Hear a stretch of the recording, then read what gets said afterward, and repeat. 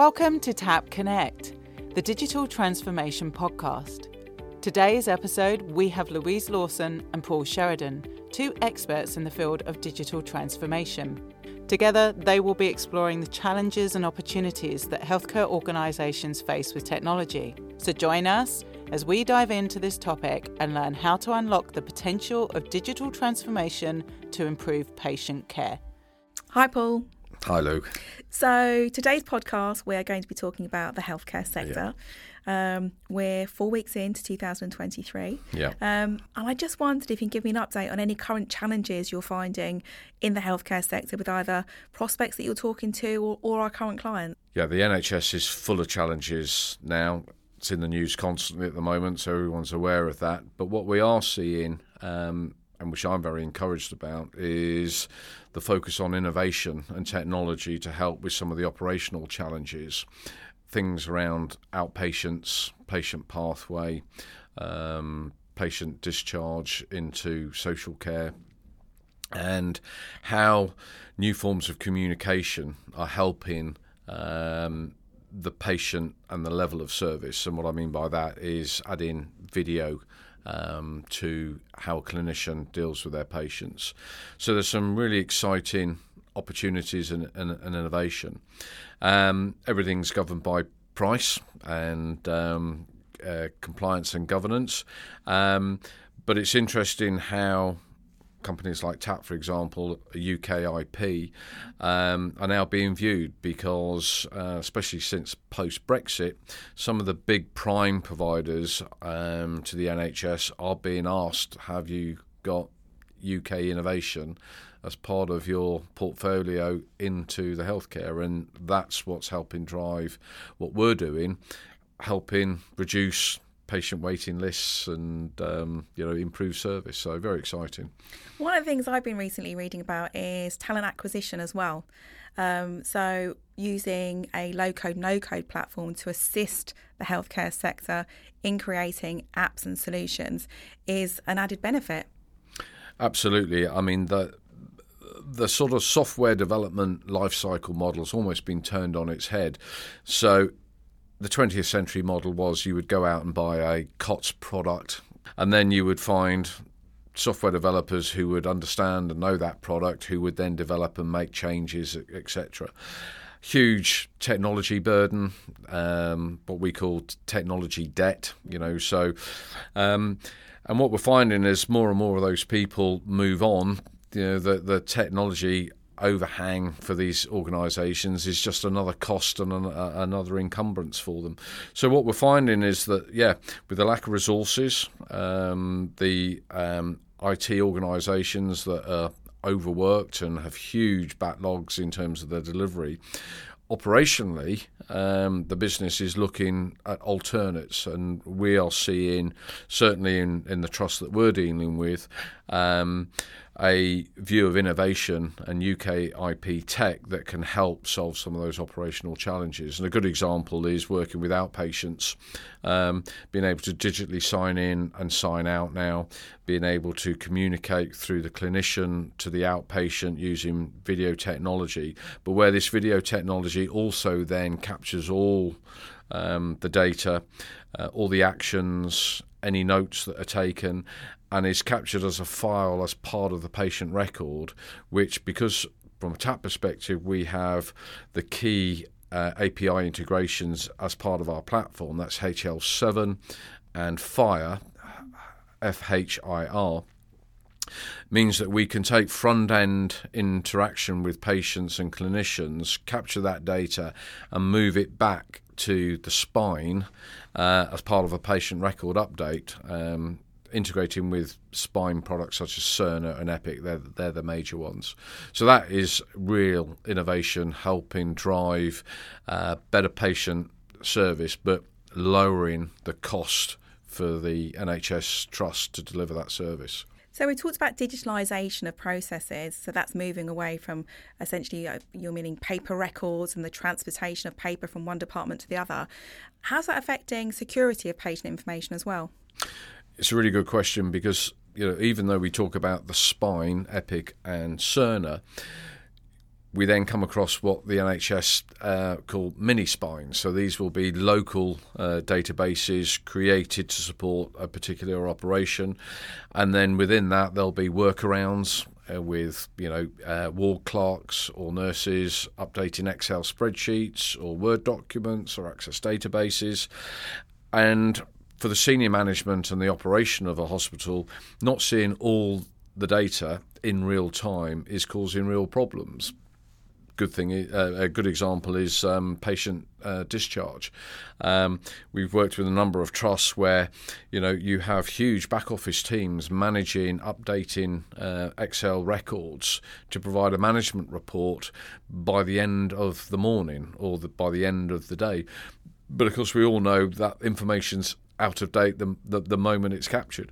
So being able to digitise and connect all these different silos of information and connect based on how the nurses and the clinicians really work. And that's the interesting thing that I found, especially with the way that we work with our no-code platform, because they are the stakeholders. They're the subject matter experts of understanding how it is to deliver the service either at the bedside, within a clinic, and for them to be able to very quickly create the requirements to create the app and be involved in that process is quite empowering for them. And that then starts to filter up, because you'll then join in the sort of the Excel spreadsheets that they've created as a workaround now into a proper app that is now connected to the mini spine, which is now connected to the main spine, and suddenly the senior hierarchy can see real-time data which improves everything across an organisation, from how the transportation hub works, how the porters are deployed, even through to how the hospital's cleaned and the cleaning team. Suddenly you can geolocate, you can put SLAs and KPIs into these apps that then can be reported on. And so you're starting to see this whole digitisation, this digital transformation of how operations works. And that's really important for the health trust, because there are a couple of measurements that determine their funding. One is HIMSS, which is an acronym, but it's a standard. At the top level is being HIMSS 7, and that's an aspiration for most trusts. So one of the measurements of that is how do you capture electronic data and how do you manage it. And so using no-code as a way of creating apps where you are now managing and being able to measure your data helps with their HIMSS stage and performance. And that's pretty key to how they then get the next round of funding. So if we look at the health sector as a whole and using low-code, no-code solutions and applications, what do you think are the three biggest areas where digital transformation can assist? Well, in the areas that I'm involved in, we're seeing how digital transformation and innovation is really impacting how outpatients interface with a hospital. So it used to be the case that the outpatient and the clinician would tell the outpatient what time to turn up at the clinic and where.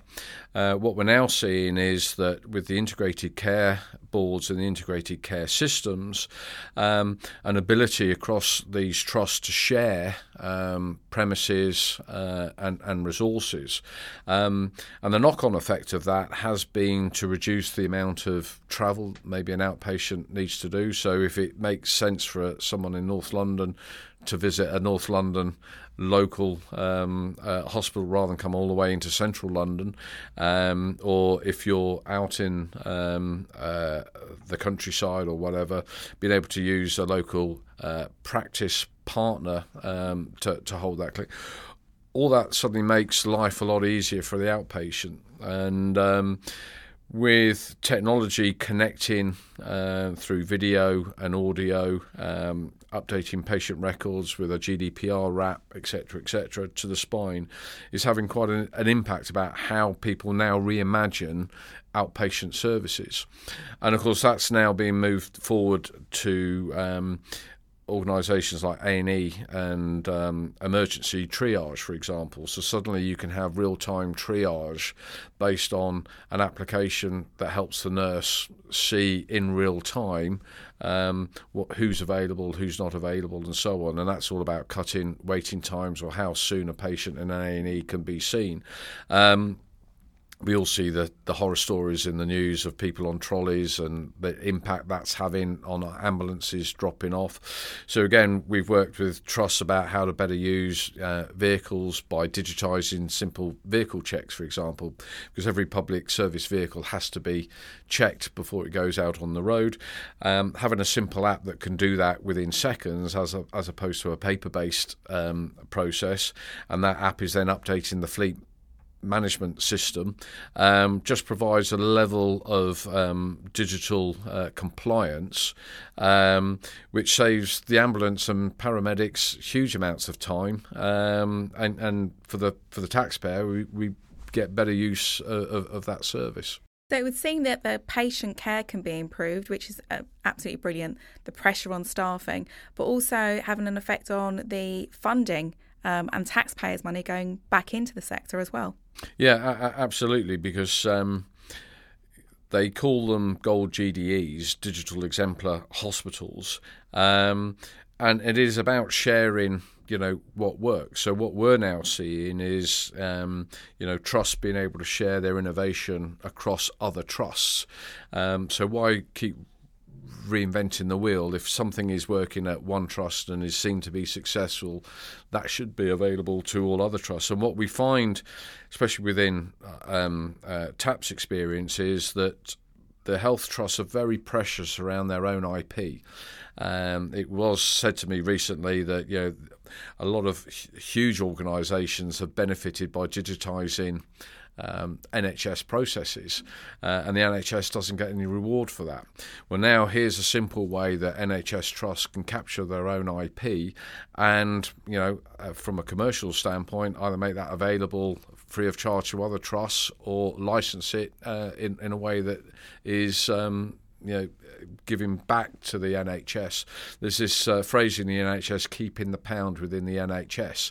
And this is a great way of evoking that idea that, we're asking you as a company to come in and help, but actually what you're creating is ours. And, that also allows for simple things like R&D tax credits from HMRC, which a lot of trusts just do not use. So there's a lot of things that we're helping, not just on technology, but also on the commercial side of innovation. So where would you see innovation going in the health sector? We've brought it to a certain point. Where do you see it potentially going? Or is that a question we just can't answer until... Well, no, I mean... The great thing about our jobs is that we meet people who are subject matter experts in the job that they do.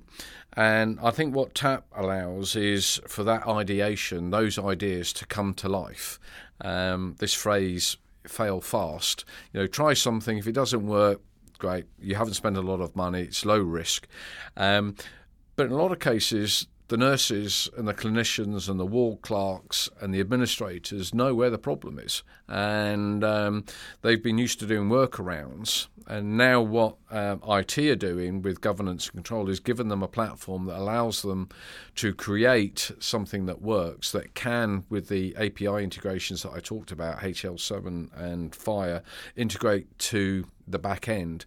It's now lifting that data out of silos and making it visible to the people that need to make decisions. We have huge capability with our AI engine, for example, being able to create predictive analytics based on workflow rules, logic, business triggers, dashboarding, and so on. And it's that sort of innovation that is driving change, because you can't manage something if you can't measure it, and we're allowing that to happen. And what I find really interesting is, in other locations in the US, for example, where their health care system very different to ours. But the amount of innovation that they're doing in products like TAP now to drive everything from vaccine management. So we're all aware of vaccine management with COVID, but yeah, we're digitising that now for standard flu vaccinations, or working with paediatrics and children, and making sure that vaccinations aren't something that are horrific, but and so on, all the way through to video consultations, simple things like vehicle checks. The amount of vehicles that are involved in the health service, just automating and digitising how they capture that data, send it back to their fleet system, just gives them a better use of that resource. One fleet manager said to me, out of their 50 ambulances, they're getting more miles out of those units.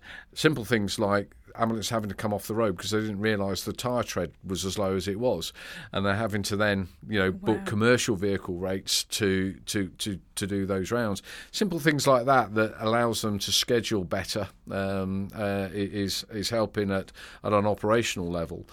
And yeah, we're now starting to see those clinical processes driven by HIMSS aspirations and electronic record data management improve how organisations across different departments or across different trusts are working. And I think it's really exciting to hear about how digital transformation, not only from a patient perspective, but from a transport perspective and everything in between, is really helping the health sector. So it's been really insightful. Thank you for your time, and I really appreciate it. And I look forward to speaking to you again. Yeah, no, it's great to help the NHS. It really is. Thanks. I agree. If you enjoyed this episode of TAP Connect, please take a moment to rate and review us on your favourite podcast platform. Your feedback helps us create content that is tailored to your interests. And don't forget to subscribe so you never miss an episode.